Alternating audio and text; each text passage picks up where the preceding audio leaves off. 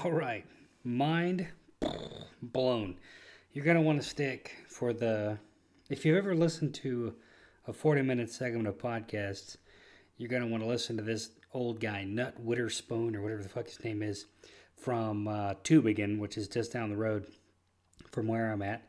Definitely a head scratcher. Totally worth your time. But I'm gonna work through some thoughts for full retard before I dive into that 40-minute uh, recording that you should definitely listen to.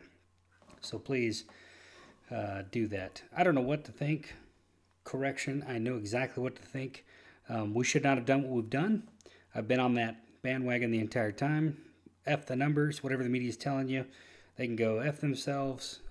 They can't be trusted. Any three-letter Fox, ABC, NBC, MSNBC, any of those people, like, you need to go read for yourself, do your own thing.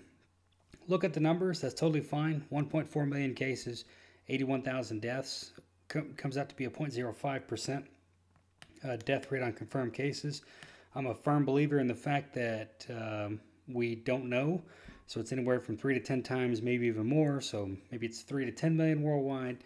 And then probably more dead. That's another thing with how they're calculating pneumonia deaths versus flu deaths versus COVID deaths. I mean, they can associate it with COVID. It could be a pneumonia death that's COVID. It's not. There's a bunch of errors in the system. So these are just guesstimates. They're not really, they're a little bit too specific, if you know what I mean. In the United States, it's just shy of 400,000 with 12,500 total deaths. 1,600 or 1,700 over the day they were associated with COVID. 21,000 recovered. 306,000 active cases. Just over 9,000 of which are critical. And we've tested the most by far. We've tested double of the closest country, which is Germany. We have the most total cases, obviously, because that's because we're testing the most. We have the most new cases because we're testing the most. Italy still leading the charge with deaths. With Spain, we are tracking up a close third. However, if you go per million, we're down in like 10th place or whatever for the United States. But good for them that they're doing all their tests and all that other fun stuff. We don't know how many are infected. I think that's a fair statement. And then we don't know the actual mortality rate due to that fact. You hear a bunch of this numerator, denominator, and you never thought you'd have to learn or relearn. Like, what was all this math stuff I did in fourth grade? Like, I don't need to know numerators, denominators, and variance and variables and all this other bullshit. Well, apparently, if you're going to listen to anybody that speaks intelligently about this, you gotta know about that. So they don't know. They don't know how many people are infected, and there's a close guesstimate. I mean, it's as good as it can be on the system that how many are dying of that. But then you just continue to see all these things where you can associate COVID deaths with basically a lot, and you're kind of incentivizing people to associate deaths with COVID because you get more federal funding, especially in the states. Case in point, talked about it last time, the Connecticut governor that said, hey, we have the first infant fatality associated with COVID. Come to find out, it was actually the caretaker had smothered the child. Not intentionally, it happened unintentionally, allegedly, whatever. I'm not trying to get myself in trouble. But the mayor ran with it, or the governor ran with it, and shit like that's going to happen. So you're going to see those things. So it could be woefully underreported and could be woefully overreported. So who knows? I still go back to the fact in my previous podcast.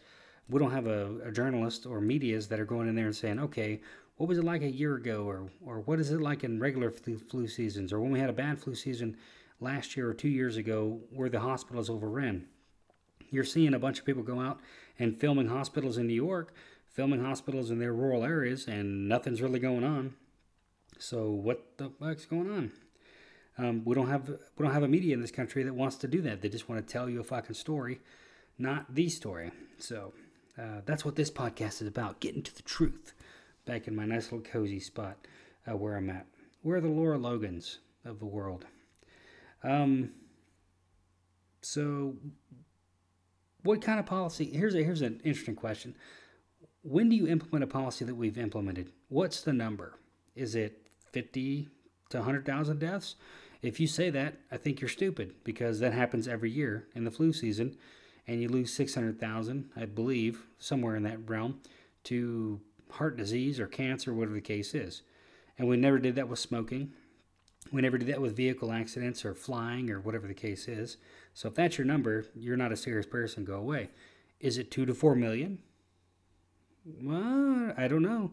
That's worth a discussion. If the numbers were going 2 to 4 million, then we're kind of you're getting there, right? You're having your fun story where we can kind of start talking about shutting certain things down. But there should be emergency action plans in each of the cities to kind of slow these things down. Much like a hurricane hits New York or hits Jacksonville, you don't shut the country down. You just kind of do what you need to do for that particular area. Set up field hospitals, bring the appropriate personnel in, use the resources for the federal government. I mean, have a great time. I mean, that's going to be a whole host of discussions that's going to happen. The Democrats are doing it for the wrong reasons, but the right things are going to come out.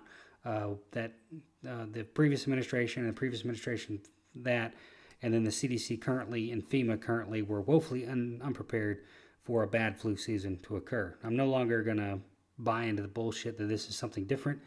It's just a bad flu season. Another thing would be demographics. If this was affecting children or middle-aged people much more than it was, that's a totally different story. But this is, as you're going to find out in the follow-on interview by the professor, this is pretty much a normal thing. This shit happens every year.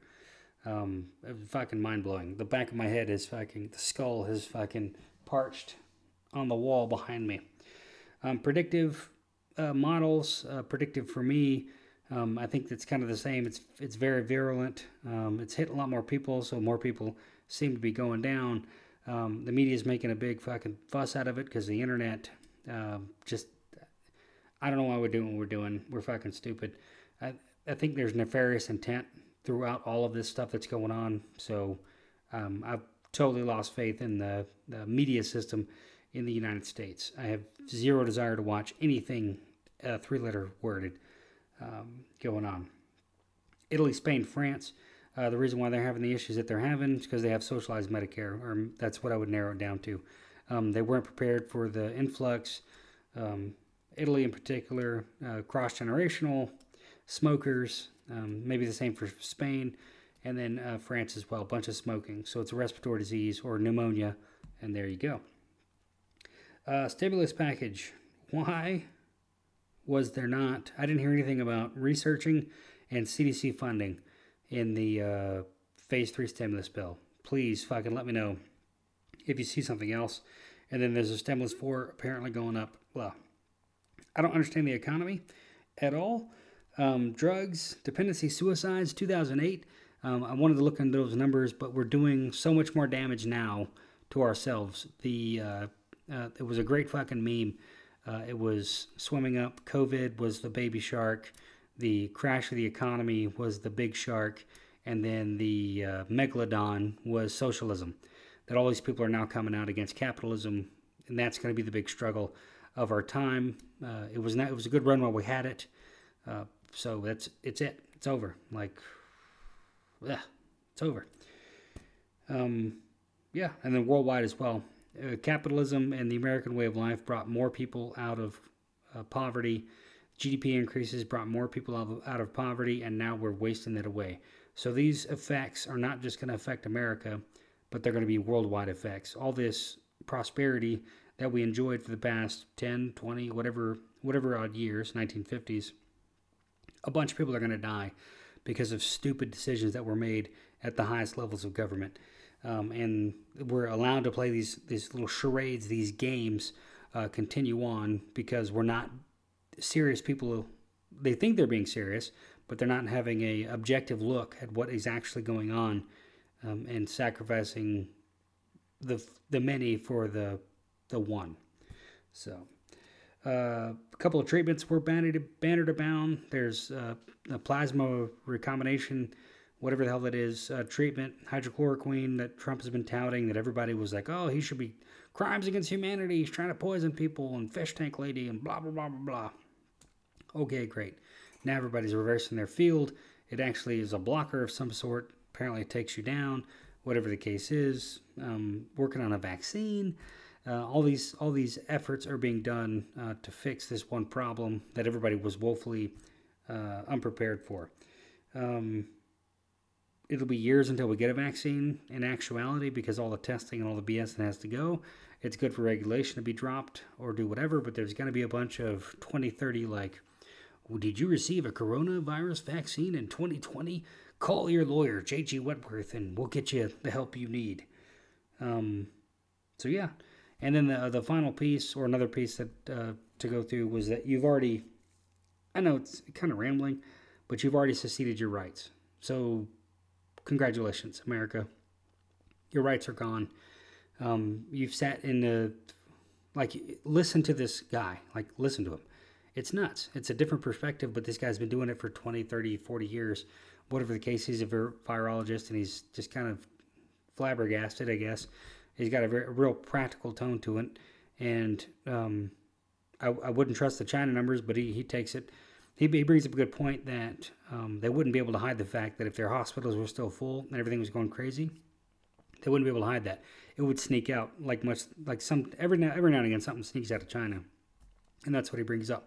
So that kind of makes sense. Other than that, I don't trust the China numbers, but he's going to the point where we are doing everything you're not supposed to be doing. Like, everything that we've done so far is the wrong thing. And the cost of this so far is $2.2 trillion or maybe $6.2 trillion, depending on how you look at it. That's what the cost is to the decisions that we've made. And that's $8,000. I think $2.2 trillion of the bill was $8,000 per American. So good luck with that. I don't know how we're going to do that. Like, we're just going to keep making money up. Good luck. So that's only going to work so far. So apparently containment is bad. So what we're doing, social distancing, all those other things that are fighting the herd immunity, stuff that you used to hear from grandma and grandpa when it came to chickenpox. Okay, so that's what you're going to hear in this interview at the very end. Trump fucked up, and like I said previously with the Harvey Weinstein guy, it makes total sense that you need to vote opposite. I'm not saying Joe Biden, but we need a principled leader in. I think the system's broken. Like, can we really wait 5 years for a principled leader to show up? Like, we got to stop fucking playing games. So yeah, projections are dropping radically to go down. There were supposed to be 2.2 million people died, 500,000 to die in the UK. Those models have gone down. They were climate alarmist models. I think this is a detrimental case for the modeling community. So the Victoria's Secret people no longer going to be able to do stuff, and neither will the climate change people. Fuck those motherfuckers. They've assisted in the stirring into a frenzy. Incentives to report cases in the U.S. I already talked about that. You want to bump up your numbers and get more federal funding. Apparently the peak, according to Mr.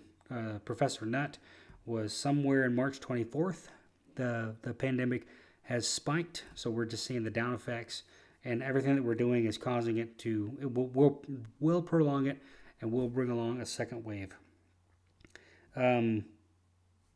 Apparently the advice to hesitate when you start feeling the effects, especially for the many vulnerable populations, the fact that we're actually recommending people hesitate is making it worse and will kill you when you don't get the antibiotics and the other stuff to stop the pneumonia. So apparently, according to this professor, the virus doesn't kill you.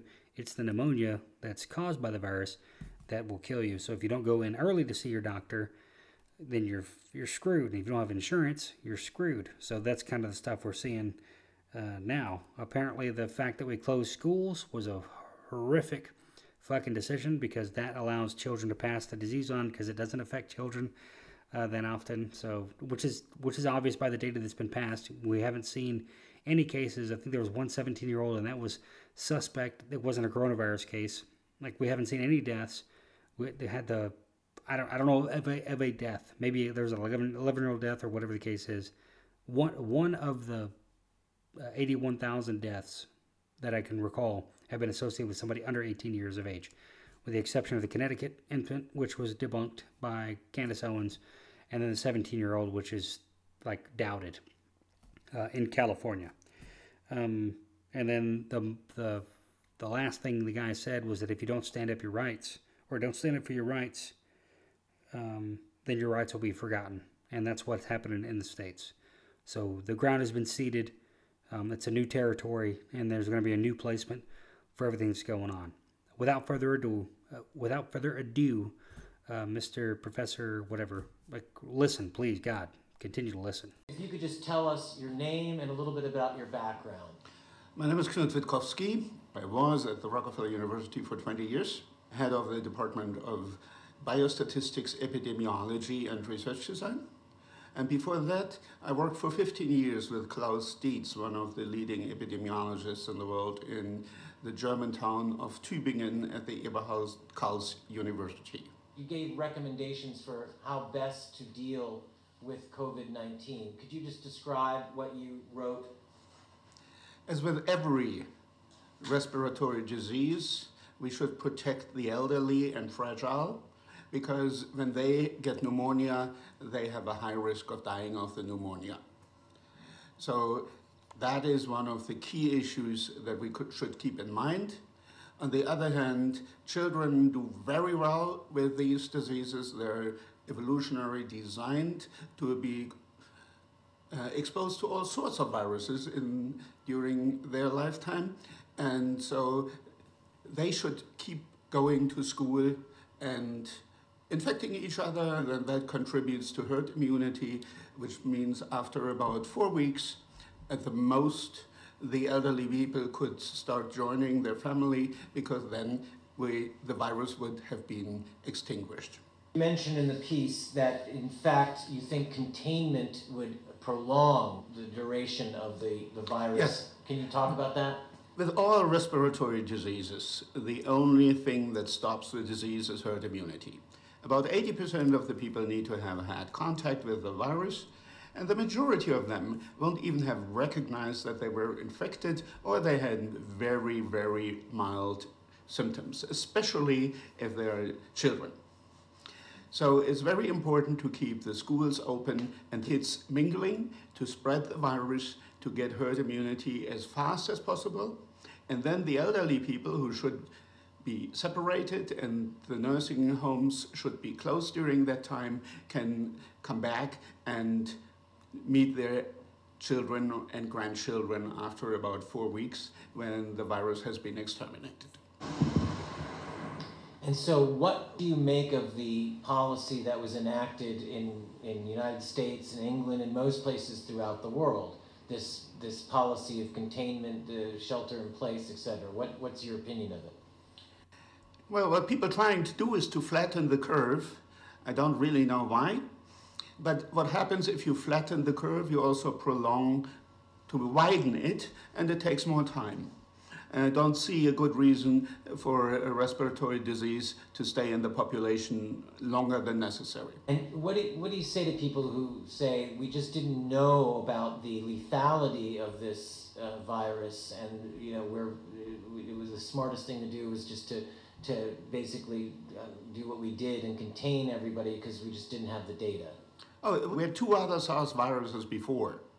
Coronaviruses. It's not the first coronavirus that comes out, and it won't be the last.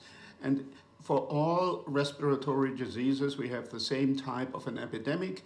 If you leave it alone, it comes for 2 weeks, it peaks, and it goes for 2 weeks, and it's gone. You were speaking to my producer the other day on the phone, and you said that the pandemic is over. What do you mean by that? There are no more new cases in China and in South Korea. The number of new cases in Europe is already beginning to decline. The virus came later to the US, so here we see a bit of an incline maybe, and a leveling off within the next couple of days. And if we see that the cases are not increasing dramatically, that means that the number of new infections has already declined substantially and peaked about a week ago. Do you believe the Chinese statistics? Do you think they've lied to us? Do you believe the stats that have come out of China? The epidemic has ended there, yes. Because otherwise we would see people emerging, and even in China, it's today very difficult to keep information under the hood.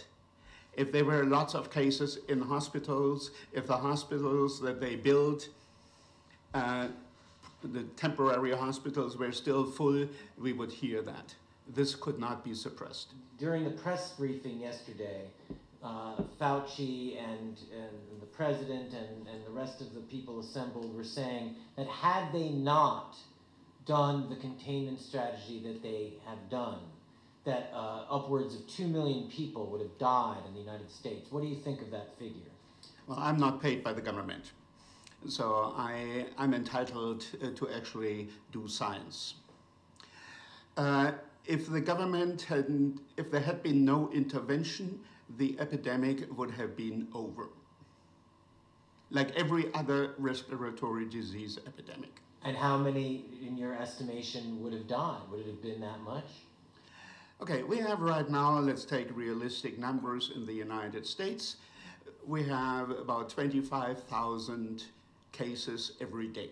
Our hospital system would have to deal with 2,500 patients every day for a certain period of time. That could be about 3 or 4 weeks, and then the number will dramatically decrease again, and the whole epidemic will be over. And of those hospitalized cases, what, in your estimation, how many would die? 2% will die. Of the hospitalized cases? Of all cases. Of all symptomatic cases? Of all symptomatic cases. 2% of all symptomatic cases will die. That is 2% of the 25,000 a day. So that is 500 people a day. And that will happen over 4 weeks. So that could be as high as 10,000 people. Now that compares to the normal numbers of flus during the flu season, and we have in the United States about 35,000 deaths due to flu every year during the flu season. So it would be part of the normal situation during the flu season. Are they reporting flu deaths this year, or is everything just corona? Is there any statistic for flu death after? Yeah, there is a statistic for flu that is currently at about 10,000, 12,000. So together with the corona deaths, it's about a regular flu season. You're basing your estimate now on the latest available numbers. Yes. So what accounts then for the fact that hospitals are suddenly more overrun than they have been in a previous flu season, and for world leaders and the news media just going crazy? Funding for hospitals has, as everybody knows, not increased recently. So hospitals had to cut down, and therefore they now have to run their emergency plans, which is not terrible. That's what they have been planning for decades. So if they have to put up some tents in Central Park, that's not the end of the world. The tents are there.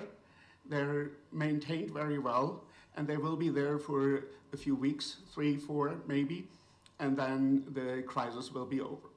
This is not a situation nobody has ever thought about. Do you really think that there is a major shortage of masks and things like this? What? Masks and PPE and all this? What do you think about that? Why should there be a shortage of those things? People are getting crazy now, and it's almost like the toilet paper sauce. I knew someone at a NICU who 2 weeks ago in New York at NYU, suddenly all the masks and all the hand sanitizer was gone. So, what do you think happened there? Like the toilet paper. Shortages happen now and then all the time. Right, sure. And if you have somebody reporting what's happening that day in that hospital? Yeah. Possible. Yeah, sure. Does it reflect the state of the whole hospital system in New York? Not necessarily. Right. What do you think about their latest figure that they claim that because of social distancing, that we've saved ourselves from the 2 million dead, but that we are probably looking at 150 to 200,000 dead, though they've said that it's possible that it could be lower if we are really, really good about social distancing, etc. What do you think about their new estimate of deaths? Social distancing definitely is good. It prevented the sky from falling down. Are you being ironic? Of course. I don't know where these numbers are coming from.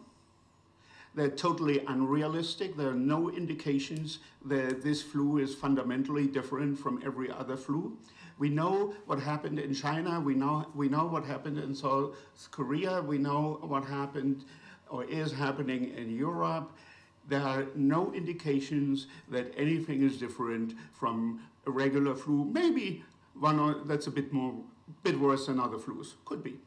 For a respiratory disease, the flu ends during springtime when people spend more time outdoors, because outdoors the viruses cannot easily spread. That is a form of containment. So Spending more time outdoors. So we're now spending more time indoors. We've been told to go indoors. Doesn't that help keep the virus going? We're healthy. It keeps the virus healthy, yeah. So we should be told to go outdoors. Yeah. But going outdoors is what stops every respiratory disease.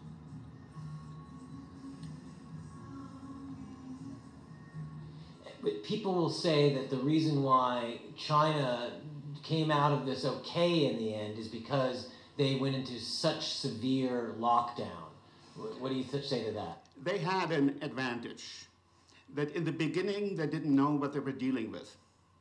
So it took them a long time to start the containment or social distancing, which in the course of the epidemic is good because there was enough time for the virus to reach herd immunity before the social distancing started. Now, it's interesting that you say that, because at Imperial College, Neil Ferguson has changed his estimate of the number of dead in England from 500,000 to 20,000 or less. And he says that is because of social distancing. Now, we also know that the way in which social distancing was implemented in England was not very severe or extreme or efficient.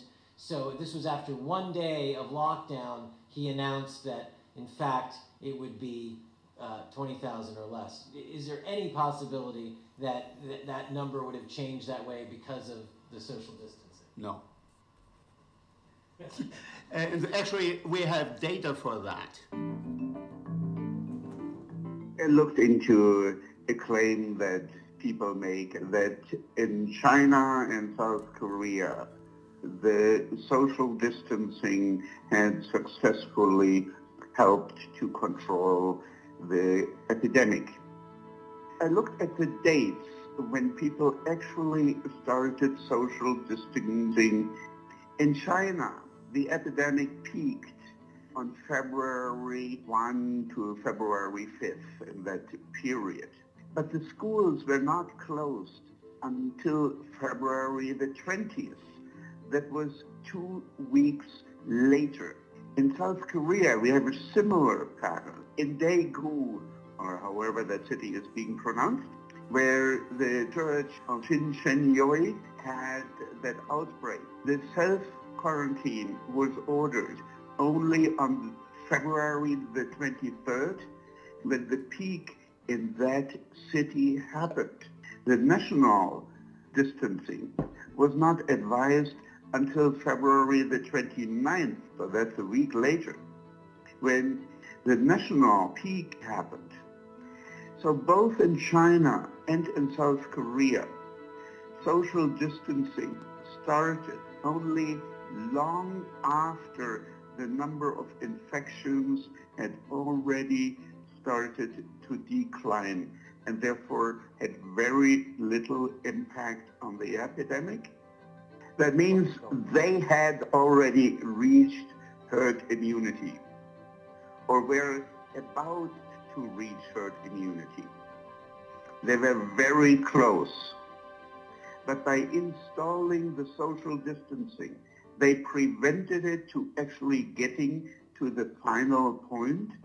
And this is why we're still seeing new cases in South Korea several weeks after the peak.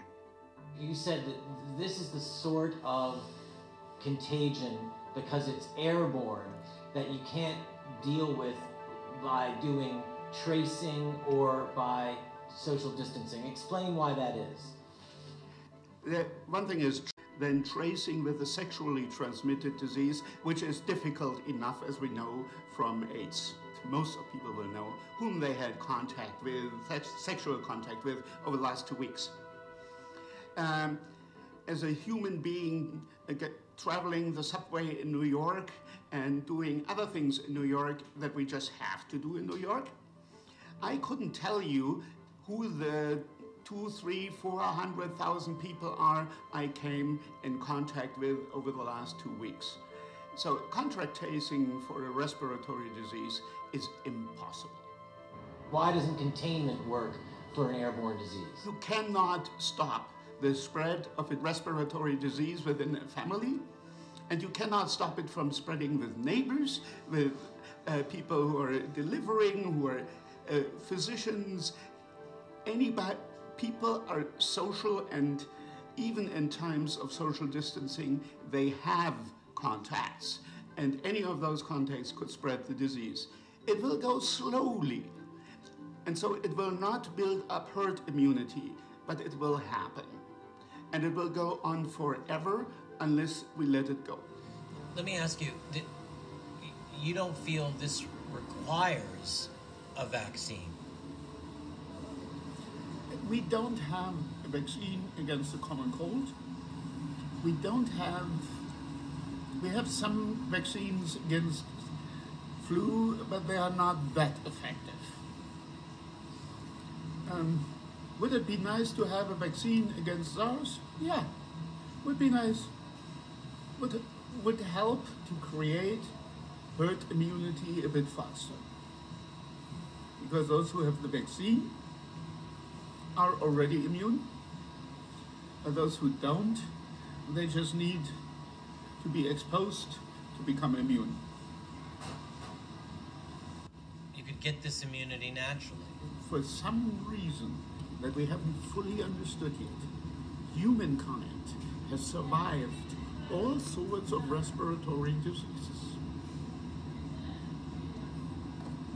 Nature has a way of making sure that we survive. Now this morning, all the TV doctors were on saying that, because obviously they're starting to read some of these pieces about the statistics being off, etc. And so there you had Dr. Jennifer Aston on ABC, and I forget the others, saying this is more contagious than any seasonal flu or the H1N1, and this is why we have to take it so seriously because it's so much more contagious. Is that just ridiculous? I don't know where that opinion comes from. The data that we have speaks against it. And what data do we have, and where are you getting your We have seen, you can download the data from the European CDC every day, the data all over the world, and you can analyze it, and that's what I have done, and probably other people have also done. Okay, so what does this graph tell you in general? It tells us that the numbers in Europe are not increasing anymore. of cases. The deaths follow it by about a week, and that's normal because people die after they develop the disease. But the important thing is that the number of infection peaked around a week ago and is already on the decline. The European data includes the data in France, where suddenly the number of cases doubled from one day to the next. This is somebody finding a box of reports in an office and sending them in and said, oops, we forgot to report that over the last month. So the epidemic in France is not increasing anymore, even though somebody found a couple of reports in a shoebox. And why? Won't governments just say that's because we practice social distancing? I'm not a psychiatrist. I don't know what other people think. I'm a scientist. We can see that in China, in Korea, the epidemic went down, and the epidemic did exactly what every other epidemic did, and it's not that 400% of all people died. Maybe it's 3 rather than 1%. Maybe. But it's not, nothing is fundamentally different from the flus that we have seen before. Every couple of years there's a flu that's a bit worse than the other flus were, and it goes away in exactly the way the other flus went away. And this one behaves exactly the same way. The epidemic has ended in China, at least in the provinces where it was. It has ended in South Korea. In Europe, it's declining and will be ending anytime soon. Could be a bit longer than typically because of the containment, which flatten and prolong the epidemic. And so if we really, that's really good if we want to be affected by it as long as it gets. And in the United States, we're doing the same thing. We're prolonging the epidemic to flatten the curve, but eventually it will end.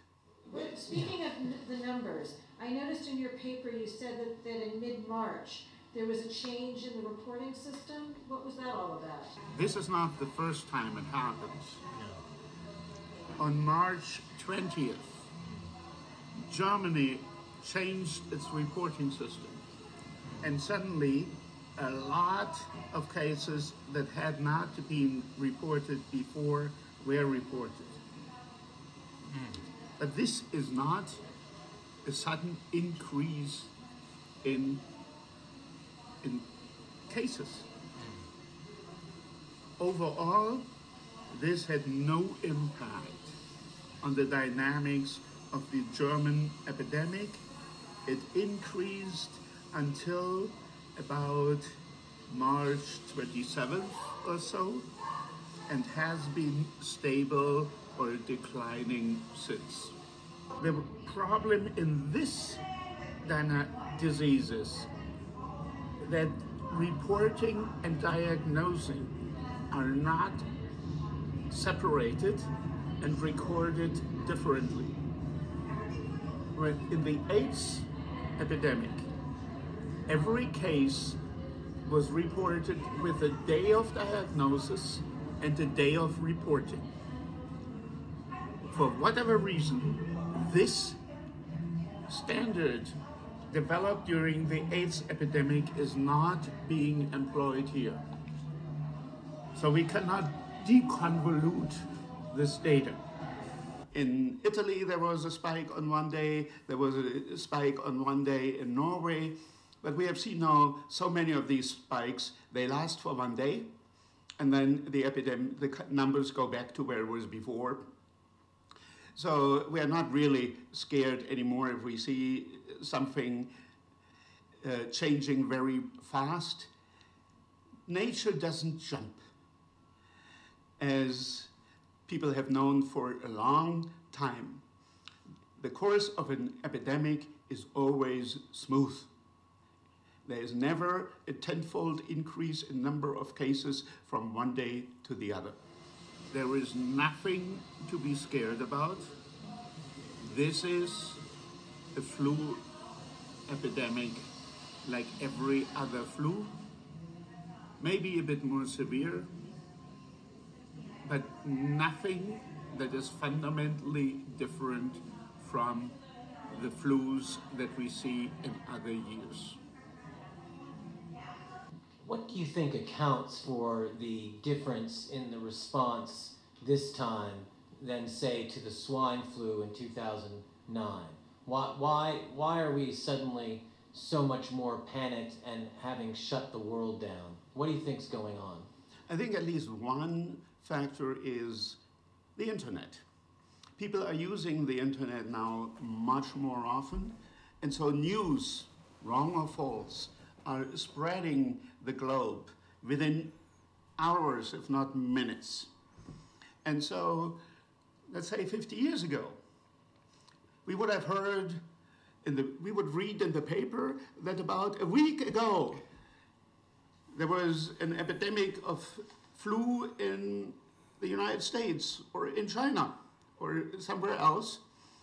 And at that time, it was already over. So people would say, okay, that happens all the time. Now, what we read is, oh, there were 785 cases in the Vatican for 2 days. Maybe not. And even if it was a reporting error, these stories are circulating the world and contributing to chaos and to people being afraid of things they shouldn't be afraid of. And what do you think are the possible health risks of the policy that we are following now, the shelter in place? Well, we will see maybe a total of fewer cases. That is possible. However, we will see more cases among the elderly because we have prevented the school children from creating herd immunity. And so in the end, we will see more death because the school children don't die, it's the elderly people who die. We will see more death because of this social distancing. So we keep being told now about the second wave that will come in the fall. Now, tell us what your thoughts about the second wave are and how it seems like everything you're saying is that we will have a second wave because of social distancing. Yes. Okay, so could you say that in a sentence for me? Okay, if we had herd immunity now, there couldn't be a second wave in autumn. Herd immunity lasts for a couple of years, typically, and that's why the last SARS epidemic we had in 2003. It lasted 15 years for enough people to become susceptible again so that a new epidemic could spread of a related virus. Because typically there's something that we call cross immunity. So if you were exposed to one of the SARS viruses, you are less likely to fall ill with another SARS virus. So if we had herd immunity, we wouldn't have a second wave. However, if we are preventing herd immunity from developing, it is almost guaranteed that we have a second wave as soon as either we stop the social distancing or that climate changes with winter coming or something like that. But because this is an airborne illness, it sounds to me as though social distancing wouldn't even have prevented more people from getting it, right? I mean, it already spread because it's airborne, because it lives on surfaces. By the time England or the US shut down, it had probably already gotten all around, right? Unfortunately, it seems that in Western countries, where the story of China was already known, people started with social distancing as imperfect as it is before the epidemic could reach the level that is needed to develop herd immunity. I see. And so, to summarize, you were saying that's going to flatten and extend the epidemic and create the second wave that we are being told to fear. Yes. The second wave is a direct consequence of social distancing. That's wonderful to hear. We already know that the social distancing cost the US taxpayer $2 trillion.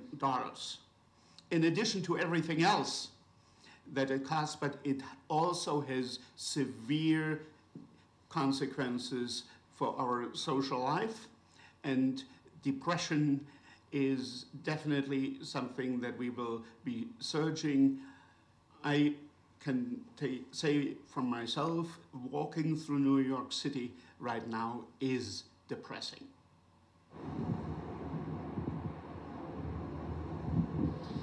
So what do you think, should we tolerate this? Should we stand for staying in sheltered in house arrest till April, what is it, April 30th they want? April 30th, I mean, do they, is that what we ought to do, or should we perhaps be resisting?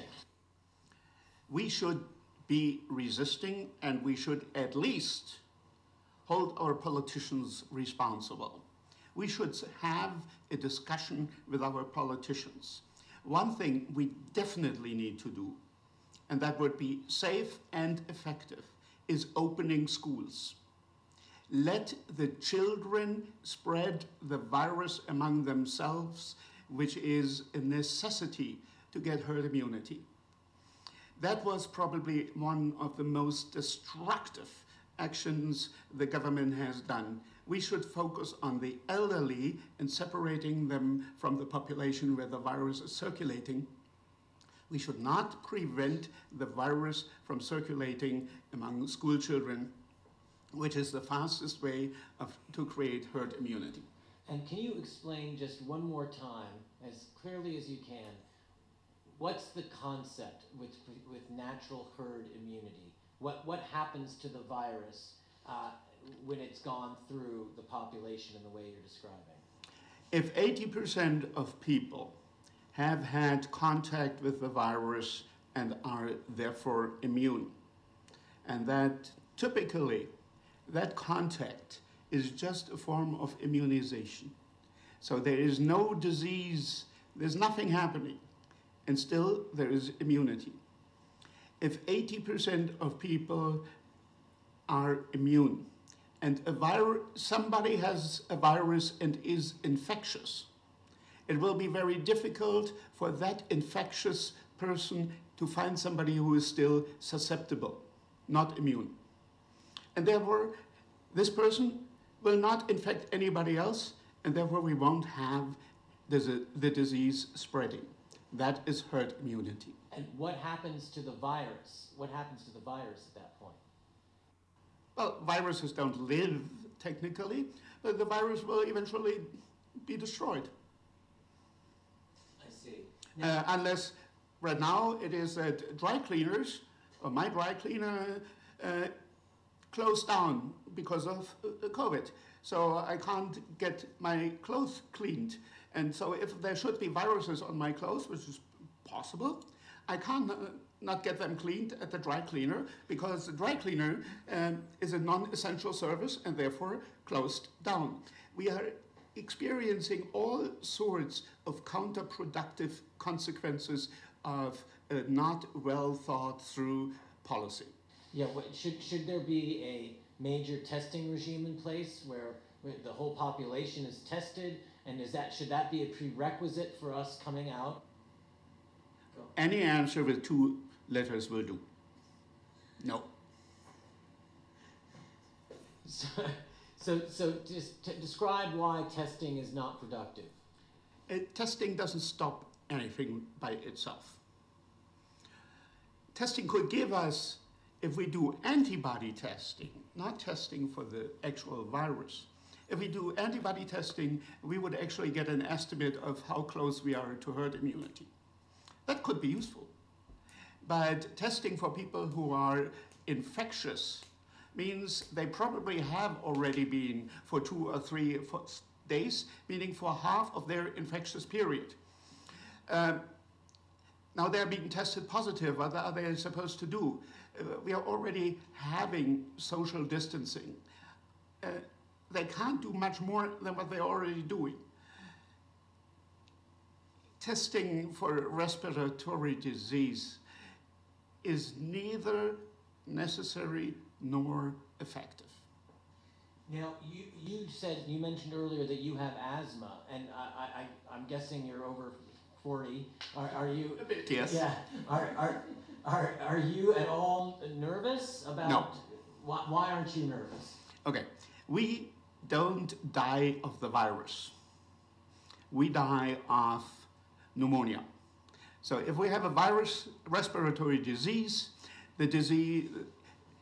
once the body has created antibody, the immune system has created antibodies, the immune system is killing all infected cells, which destroys much of the mucosa.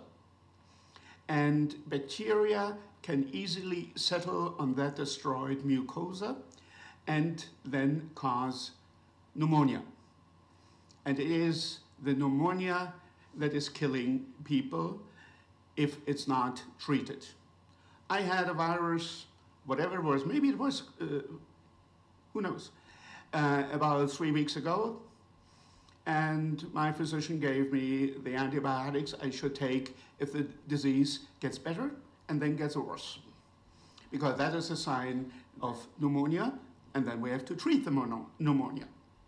And pneumonia is what's treated with antibiotics, because it's Pneumonia is what's treated with antibiotics, not the viruses. Okay, so you feel that you may have already had COVID-19. Okay, at the end of that experience, which reminds me of Camus' Plague, Like, yeah. if you ever read it, you will see lots of parallels, unfortunately.